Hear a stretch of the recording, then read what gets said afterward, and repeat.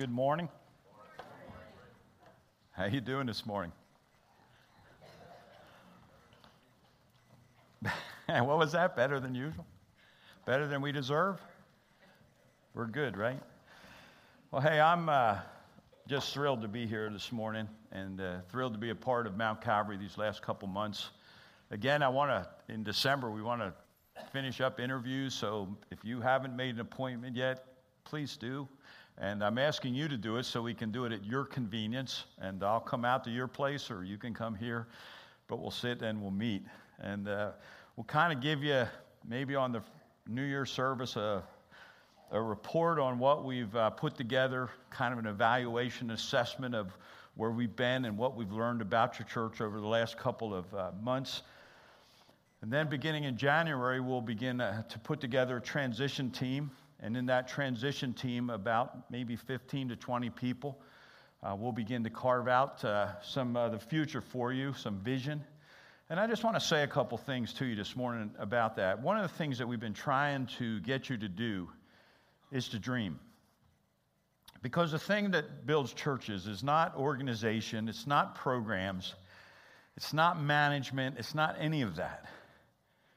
It's vision and relationships that build churches. And what happens over time is churches do this. Churches, when they start out, they walk by faith, not by sight. As they get older, they begin to walk by sight, not by faith. And you begin to say, well, if we need this staff person, how are we going to pay for it? When you were young, you didn't worry about that. It's kind of like every person has a life cycle. Your life cycle as an individual, obviously, is your birth, and there's early youth, and then you move into your teen years, and in those years you begin to dream about what you could do with your life. You really don't know what you're going to do, and you don't know what the path is, and you don't know how you're going to make money, or you don't know where you're going to live, or you really don't know anything, but you have a lot of dreams. And it's really the greatest time of your life, because you have the future in front of you, and there's all this potential in the world. From there, you move into midlife, and you kind of work your way up the ladder, and you kind of put money away, and you kind of have a house, and you kind of have all the stuff you wanted to get, except for guys, they keep getting more toys. And you kind of hit that midlife where it's not what you thought it would be, but it's really pretty good. And then you start to hit the older years where you begin to worry about, well, retirement's facing, the nest is empty, we're home alone, and we're facing real quick the years when we're going to be retired, and what are we going to do with retirement, where are we going to live, and all that stuff, and are we going to have enough money? And you're beginning to really walk by sight because you're looking at what you have. And the next thing is you die. And where churches need to be, and where churches and where you need to go as a church and church revitalization about dreaming big and walking by faith. And seeing what's the potential, what's the future for Mount Calvary. What could God do here? And what you need to understand is this, and I say this understanding where I am in my life, but the vision for the future lies in the heart of the young generation that's here, because they're the ones that are dreaming. And what we'll do with the transition team is we'll begin to put together a vision from the future because the vision lies in the hearts of the people that are already here. And so we want to try and see as we put that together and as we spend a couple months working through that process of what could be accomplished and what are the dreams. And it's been neat to see the dreams come back. It's been interesting to see them come back because the big dreams are in the young generation. They're here. And so that's kind of where we're at, and that's kind of where we're going. And I would say this to you, just in some of my observations, there's a lot of churches in this area. Have you all noticed that? One of the things that's hit me coming out to this area is there's a lot of churches in this area. I think on my drive here, I don't know how many churches I passed, but it's several churches. Why should anybody come to Mount Calvary? Because there's big churches that offer the relational environments. There's small churches that offer the relationships. There's a little bit of everything in this community. And there's all kind of denominations, there's different flavors of evangelicalism. There's just a little bit of everything in this area. Why would anybody come here? Why would you come here? And the answer to me, as I look at you and see what you're doing, is simply the answer is this: because we'll teach you how to make disciples. And we'll teach you how to do mission. And you need to understand this, that making disciples and doing mission, it's really the same thing. Missional living is disciple making. But you have to understand that as a parent, you're not just raising children. You're making disciples. You see, mission begins in your home. Because that's what you do in your home. You're making disciples, and you need to understand, how do we make disciples of children? That's the most important place you'll ever make disciples. And so, come here. We'll teach you how to make disciples at work. Because you have to be really careful at work, because you're there, you're being paid by your employer, and you need to do an honest day's work for an honest day's wage, right? And you're on their time. So you have to be careful how you do that. And then we need to understand how to make disciples in the community. And that's where the dreams are coming back. It's not how can we get people to church, but we think in these terms. How can we get the church to people? Because over time what happens is you begin to build buildings, and you begin to accumulate people, and you begin to assess, and you begin to think in terms of how can we get people to come to Mount Calvary. That's the wrong way of looking at it. The question is really this: how do we get Mount Calvary to the community? Because that's how it began as you started. It's how can we get in the community and begin to reach people. And so it's just trying to help you to gain an understanding and just recasting vision. And there's some exciting days before you. Honestly, looking at what you have and where you're at and where you can go, it's exciting, the potential to be, and it's neat to be a part of this process with you and to work through this. But it's neat to watch a dream. And I hope that you'll keep dreaming, and I hope that as you go forward, you'll say, we walk by faith, not by sight. And when the dream is so big, you say, how in the world are we going to pay for that? That's the right dream right there.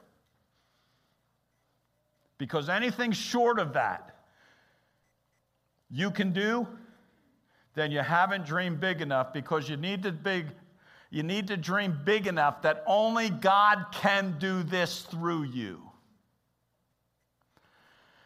Forgive me for sharing a personal story. But yesterday I did my third funeral in the last 6 months of a 30-year-old who overdosed on drugs. 3. That's me, just me.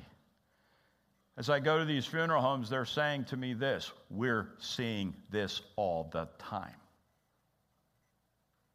And I'm thinking as an individual, we can't just sit here in church.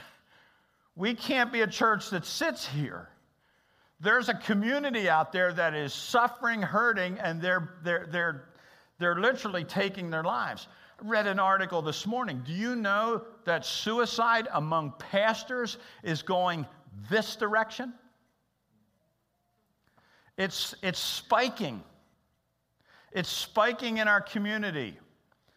And if you know this, if you're a first responder, odds are 4 times greater that you'll take your life. For first responders, for police, for firemen, and for anybody that's a first responder, odds are 4 times greater you're going to commit suicide. We're seeing it among our veterans, or the kids coming back from the desert, from the wars. They're taking their lives. We can't sit here and not do anything. And I hope we can just instill in you just to dream big, that we can, and you as a church can make a difference in Elizabethtown. And you have to make a difference in Elizabethtown, or you don't deserve to exist. Because God didn't call us, and God didn't save us, and God didn't put us in this place just to sit here and learn more stuff. He saved us to go out and to make a difference in the community in which we live. And boy, God knows, it just is a time that is greatly needed for God's people to be penetrating the various places of this community and making a difference. So, Lord willing, after the new year, we'll begin to do the transition team, and we'll begin to lay out some specific things, vision for the church and your future. And so just kind of a heads up to you that team is going to be made up primarily, not exclusively, of the younger generation of this church. Okay?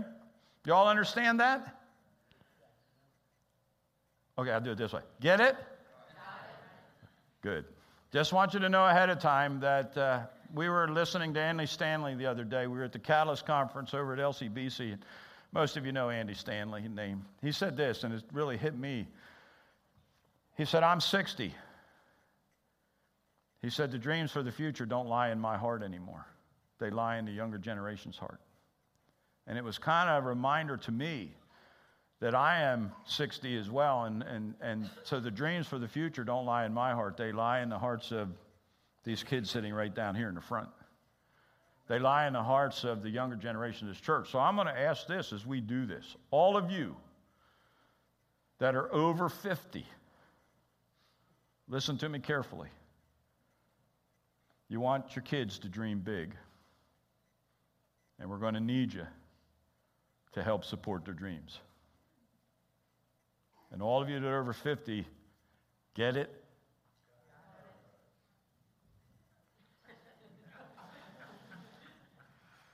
That was half-hearted at best. But I'll just say, good. Because if you're over 60, you're probably saying this: we don't like church today. We want it to go back to what it used to be. Anybody that's in here that's under 30 doesn't want to go back to what it used to be. They want to go forward to what it can be. Okay? And all of you that are under 30, you want it to go forward, not backwards. Right? All of you that are over 50 are struggling with changes in the church. I get that. I'm over 50. But don't let your wanting to go backwards stifle the future generation from going forward. Because there was a time when you were in your 20s and you were in your 30s and you wanted to go forward, not backwards. And that's what we call the shift from walking by faith to walking by sight. And for Mount Calvary to go through the process of church revitalization, what you need is you need to see the future, not the past. Don't forget the past, because you got here because of your past. Okay? So you need to appreciate the past, and you need to build off the past. I always think of it this way: climb on the shoulders of the previous generation and reach further. And that's where we're at as an IPM consultant with you and working with your church. That's where we're at. That's a little bit of what I've seen and experienced here. And so we're very excited about what's going to take place in 2017 and the things that we'll begin to carve out for the future. Okay? All that said, took a bunch of my time. And let's dive into a text and move really quickly through a text. Let's go to Luke chapter 13 and continue our fly over the book of Luke, okay? As we fly over, we don't have time to look at all the details. We won't again this morning have time to look at the details. But what I want you to see is the ministry of Jesus, because he's incredible. And he's quickly approaching the cross. But one of the characteristics that you'll notice in the life of Christ that's really striking is patience. Patience. And as he continually deals with these Pharisees who are constantly challenging him and constantly, bucking up against what he's teaching and what he's doing, he just exhibits patience. But then you realize that patience is one of the fruits of the Spirit, long-suffering. It's a social virtue that Jesus puts on display in his living. One of the things that needs to take place as you begin to do mission is patience. Patience in doing mission, because Nothing happens on our timetable, but everything happens on God's timetable. So we have to learn as people not to live on our timetable. We have to learn to live on His timetable and exhibit patience with people that are struggling with issues. They're wrestling with Christianity. They're going through processes that all of them need to go through. They're wrestling with questions that need to be wrestled with. And the Holy Spirit, in the meantime, is working with them. So Jesus, again, patiently stays on mission. And he does so with the Pharisees, even though they continually reject him. So as you look at this, you say, what can we learn from Jesus? As you can look at this group of people who just constantly reject him, at the same time, there's a group of people that are constantly believing in him. So there's both. As we go through this, we've been doing bold, and let me just say this to you as we go through bold. B is brave. There has to be bravery on our part, the willingness to overcome obstacles or fears. There needs to be opportunities, not be obnoxious. We can't be that.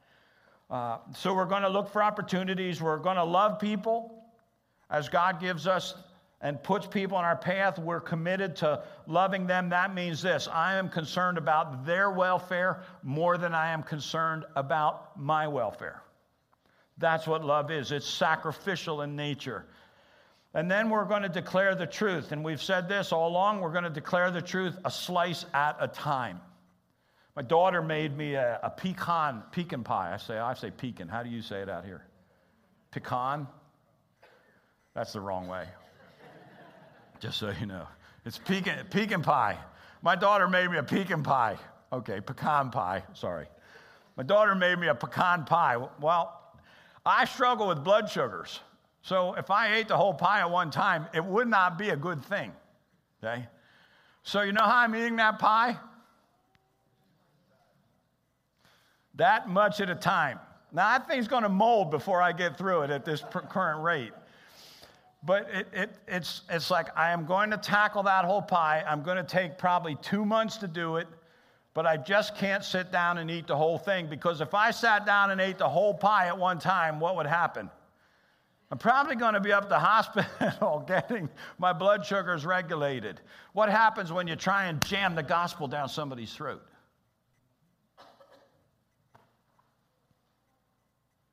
It's like eating the whole pie at one time. It doesn't work. So we eat it how? A slice at a time. And as we declare truth a slice at a time so that people can digest truth. And then I digest another slice of truth. And before you know it, they eat the whole pie. And so we're bold. In Acts chapter 4, Peter and John were taken in before the Pharisees, and they were judged because they were boldly declaring the truth. And of course, they're brought in, and the group didn't understand how they could be this outright and out front with this Jesus guy. And so they questioned him pretty severely, and then they said, look, you can go, I will not kill you, but when you get out there, don't talk about Jesus anymore. And you know the answer they said to him. They said, look, we can't not talk about him. So whether you kill us or not, you make that decision. But as long as we're out there, we're talking about Jesus. They go back to their group of disciples, and after they were released, and when they get together with a group of disciples, they spend time in prayer, and their prayer was beginning, praise God for the opportunity to die for him, because our dreams are big. And if we die fulfilling our dreams, that's okay. But as they get together and they pray, in Acts chapter 4, verse 29, this is the prayer they made. And now, O Lord, look upon their threats and grant to us, your servants, to continue to speak the word of the Lord with boldness. See? So our bold concept just pours right out of Scripture, and we want to challenge you to be bold. Now, what do we learn from Jesus as we look at this? We learn he's pretty bold because they're going to kill him. And he doesn't care. In this passage of Scripture, or the next chapter, I forget which it is, they talk about, you got to quit because Herod's going to kill you. And Jesus said, you go tell that fox that I'm a minister today, tomorrow, and then the third day he can get me. So he's not afraid to die. And that's where the disciples learned this whole thing. So as we enter into this chapter really builds around three concepts. And going through it very quickly, I want you to see, first of all, and I want you to watch Jesus challenge and question unbelief. In the first 9 verses of chapter 13, you get this. He asks the questions again, and I want you to see this. Look at verse number 1. There were some present at the very time who told him about the Galileans whose blood Pilate had mingled with their sacrifices. During this gathering in Jerusalem, Pilate just took the lives of a bunch of people and killed them. Galileans, Jews, killed them. Just for, I don't know, for no reason whatsoever. Just decided, I'm going to take their lives, kill these people. So Jesus said, as this took place, and they come and they inform him of this is what Jesus said. In verse 2, he answered them, he said, do you think that these Galileans were worse sinners than all the other Galileans because they suffered this way? Jesus asked that question to the Pharisees. You think they died because they were worse sinners? Now, knowing what you know about the Pharisees, how would the Pharisees answer that? The answer would have been what? Yes, they were worse sinners. That's why they died. And Jesus then boldly says, no. And I want to tell you something. Unless you repent, you perish. That's pretty bold. Pretty bold. And then he goes on and Jesus gives another illustration. In verse number 4, he says, or those 18 on whom the tower of Siloam fell and killed them, do you think they were worse offenders than all the others who live in Jerusalem? He knows their answer. It's a rhetorical question. And the answer that is not recorded, but the answer that Jesus knows is in their hearts. And then he looks at them again and he repeats something. And whenever something is in a text twice, it's pretty big. And he says, no. And he looks at this group of Pharisees and says, unless you repent, you die. You perish. Jesus questioning. 2 powerful questions. And being self-righteous people, you know what they answered. And so he challenges them and he says, unless you repent. And he questions. And what we learn is just questions, questions, questions. Jesus was the master of questions. I think this, try to do this. Whenever somebody asks you a question, ask a question back. Don't ever answer a question. Or I say it this way, don't ever answer a question with a statement. Always answer a question with a question. In fact, when your kids come to you and say, hey, I want you to take out the trash. Why? Don't say, because I said so. Because you know what happens in the heart of a kid when you say, because I told you to do that? Guess what goes on in their heart? Rebellion. It begins to instill rebellion into their heart when you tell them what they have to do. Instead, maybe say to that kid, well, why do you think I asked you? And then he has to stand there and think, that's a good question. I didn't think about that. And that's what you want. Because you want people to process. Any of you guys, you're married, your wife tells you how to do something, what's your reaction? Come on, guys. You love it, right? All of you men who love to be instructed by your wife on everything, go ahead, raise your hand. I got one. One. That's right. So the best way to instruct your husband and wife, don't tell him what to do, ask him why he did what he did. Because that's an interesting answer when that does come out. And when he answers the question, ask questions. Jesus was a master. And the way to get people to process information and the way to get people to think is not tell them what to do or tell them what to believe, but the answer is question what they think and question what they believe. Now, Jesus does make the statement here. He said, no, you're going to die. And they're going to kill him. Here's why they're going to kill him. He knows it. He's on his way to the cross, and he's getting there. And he knows that by challenging their authority, by attacking them in this situation in the right way, he knows the outcome. But what you get here is you understand that Jesus patiently asked questions and asked questions. So the challenge from Jesus is being bold by asking questions of people who are unbelievers, struggling. But then he says something to the Pharisees, and again, we don't have time to deal with it. The parable of the fig tree, he begins to tell them about a fig tree that withered up and died, and it's going to be cut down. And he's painting a picture here of what their future looks like, and it's not a good future. And therein lies the challenge to repent. Because if you don't repent, you're going to be like the fig tree. When it withers up, it's going to be cut down, and it's going to be burned up. That's a powerful story. But as you move in this chapter further, you come to verses 10 and 21, and what you learn from Jesus here is you're going to see Jesus ministering and challenging. So he questions and challenges. He ministers and challenges. He always challenges. He never leaves something open-ended. He always leaves a challenge. And as you get into this chapter, watch him minister. Look what happens. In verse number 10, it says, now he was teaching in one of the synagogues on the Sabbath. And there was a woman who had a disabling or an evil spirit for 18 years.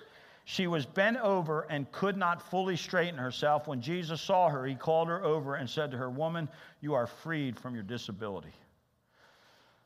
Now, I don't have time to show you this morning, but that is a picture of one's life outside of Christ. They are bent over and they are disabled by evil and in all likelihood, evil spirit. There are people that are coming in here. There are people that are coming that have come in the last several weeks, and they are bent over by sin. And they can't escape it. They're wrestling because they hear the message of freedom. They hear the message of relief. But they go to this. But I like what my lifestyle is. I like this particular sin. And the truth is, I've been involved in this particular sin that if I make this decision, it's going to change my life radically. And I can't envision how that looks. I can't see that. So they're bent over. They're unable. They're totally crippled by this thing. There's no way for them to get out of it. They're struggling with that evil spirit. They're struggling with that sin that has captured them, that has bent them over. They like it. They're caught in it. They can't see their way out of it. That is a picture of us outside of Christ. That's us. That's us without Christ. That's why salvation isn't Jesus coming to you the day you came and received him as your personal Savior. That's why you need that Savior every day, because that sin that you still struggle with, it still cripples you. And you need that Savior every day. You need him in every way to just touch your life and to continually free you from sin that does so easily, as Hebrews said, beset us, ensnare us. It's a great picture. But the picture goes deeper because Jesus calls her over, and when she comes, Jesus simply touches her and says, woman, you are free. And immediately, the picture of this passage is she stands up straight. Look at it. And he laid his hand, verse 13, and he laid his hands on her, and immediately she was made straight, and she glorified God. And then it goes on, but the ruler of the synagogue was indignant because Jesus had healed on the Sabbath. Are you kidding me? Here is a woman that is ensnared by sin, that is crippled by sin. Jesus heals on the Sabbath, and this guy is upset. But I want to tell you that you probably all experienced the very same thing. Because you went through that, you came to Christ, you experienced salvation, and you went home and told your family that I got saved. And guess what your family said? You did what? If you were Muslim and you went home and you told your family that, they'd be a little angry with you. See? In fact, they might kill you. See?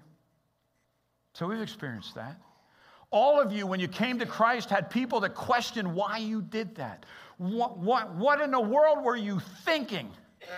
But I'm free. Yeah, you're the one experiencing the freedom, but everyone else is saying, why did you do that?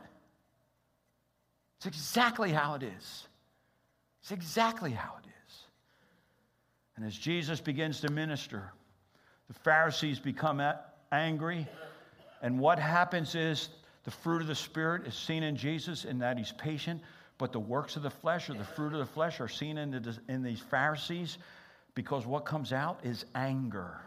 And anger is the fruit of the flesh. You can read them both in Galatians chapter 5. But the works of the Spirit are this. The works of the flesh are this.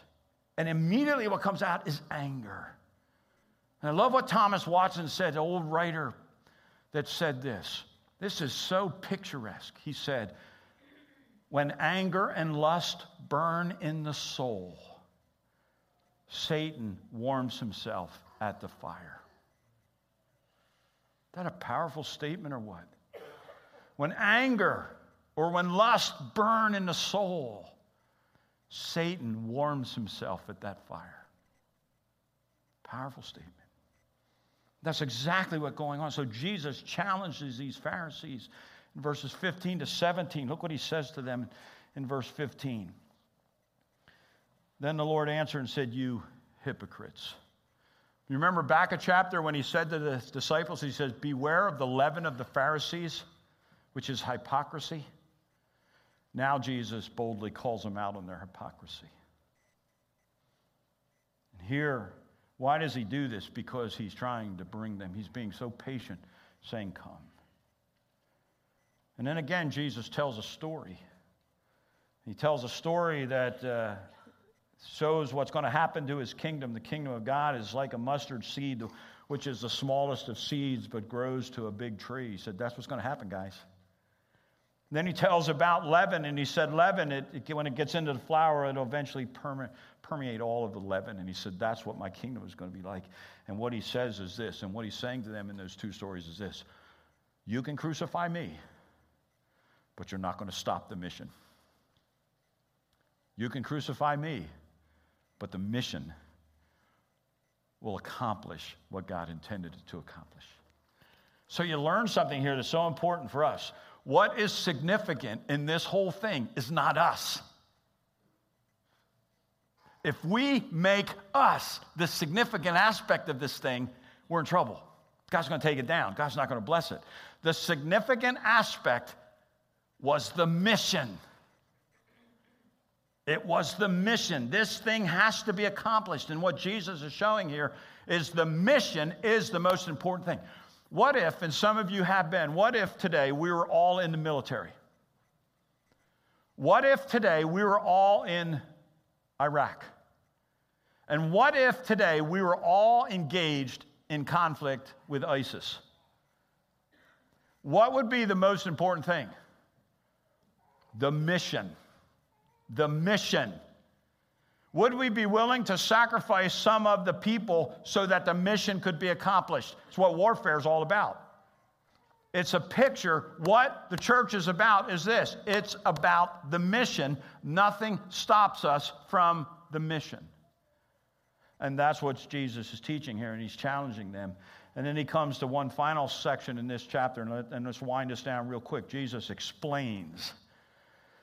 So in this passage of Scripture, he does a couple things. He questions and he challenges.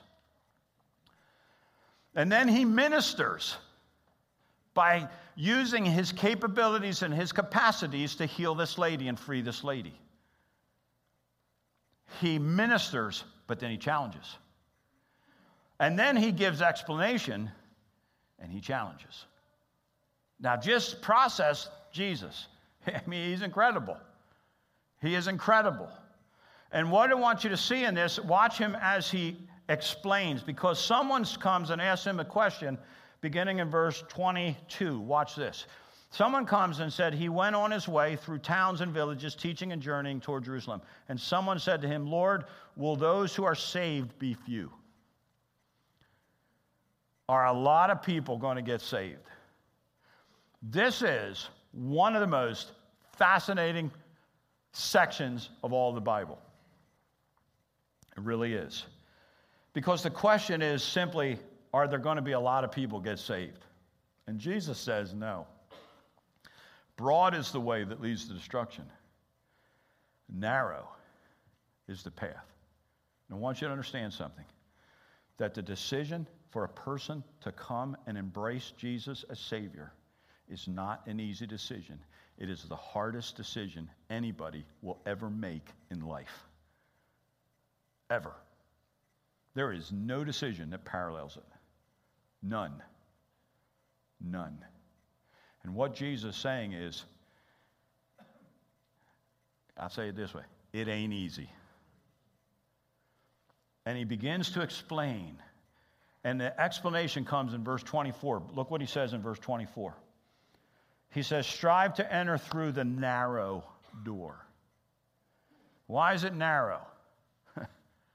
Why does he give that picture? See, the door's only this wide.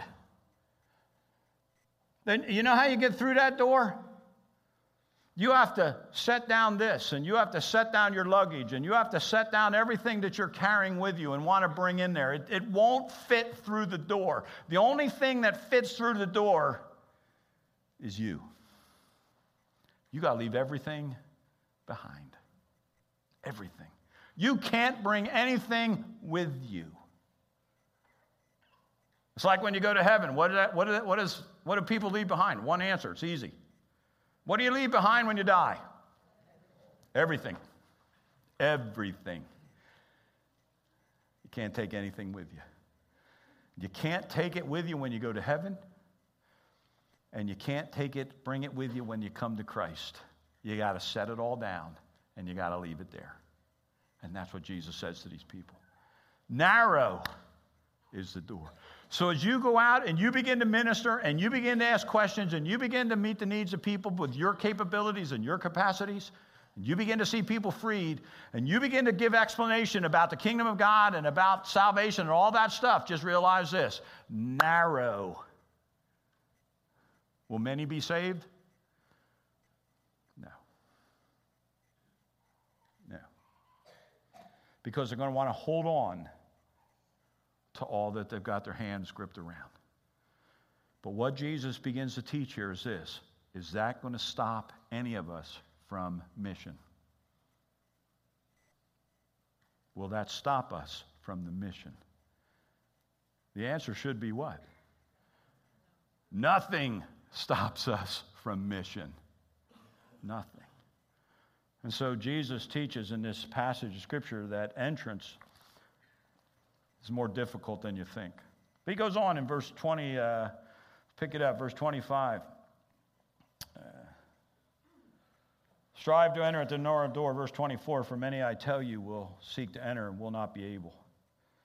When once the master of the house has risen and shut the door, and you begin to stand outside to knock at the door saying, Lord, open to us, he will answer. He says, I did not know where you came from.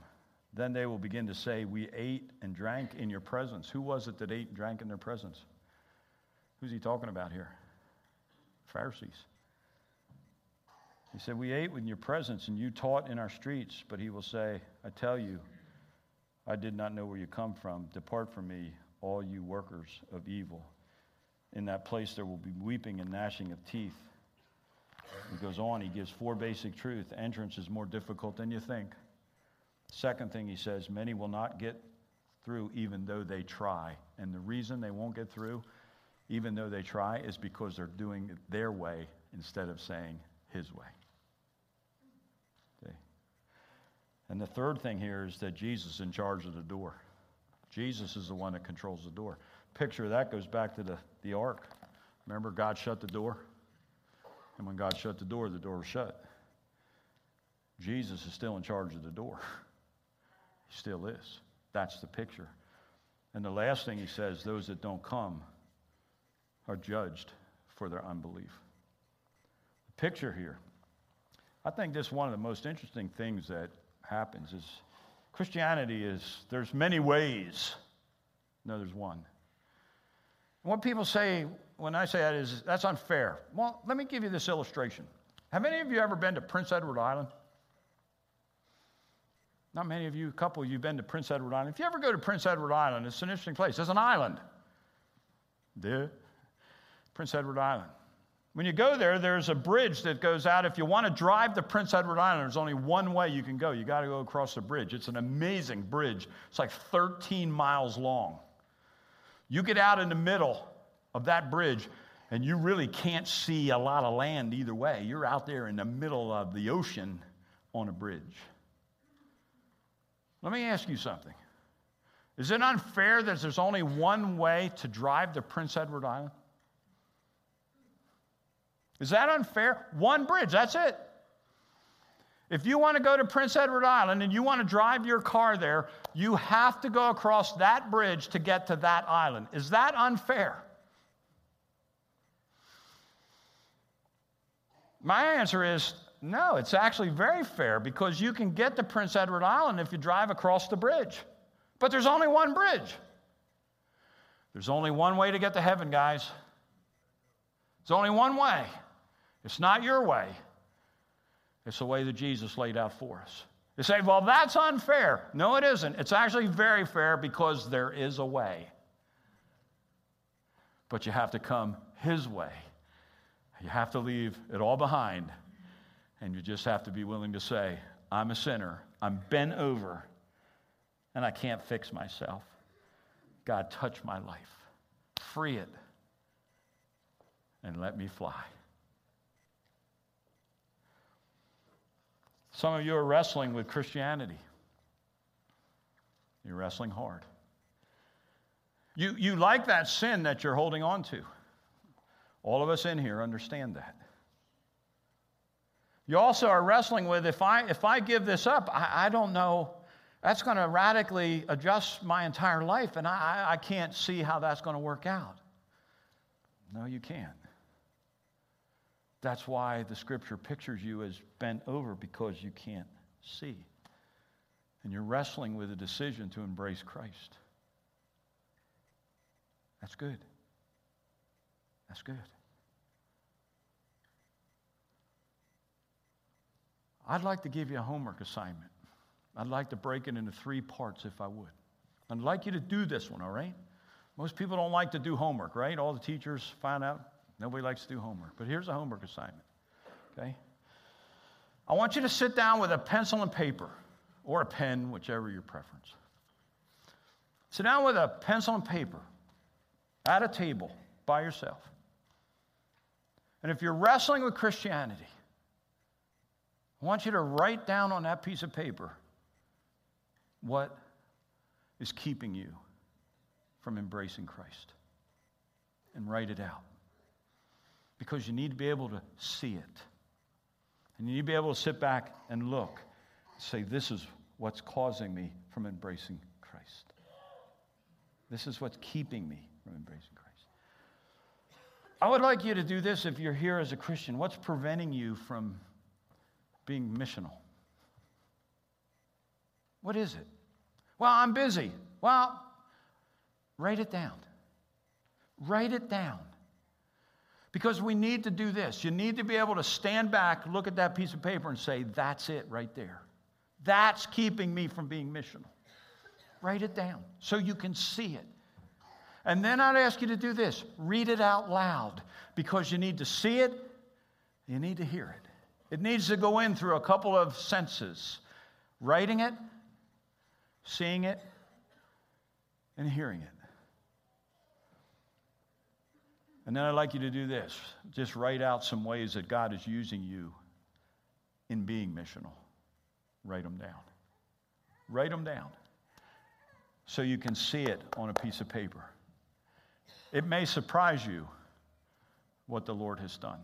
And it may open your eyes to see that's all that's keeping you from Christ. The door's open today. You can come in, but you got to leave your sin. You can't bring anything with you. Come to Christ. Get it? Let's pray. God, thanks for the time today. Thanks for working in our hearts.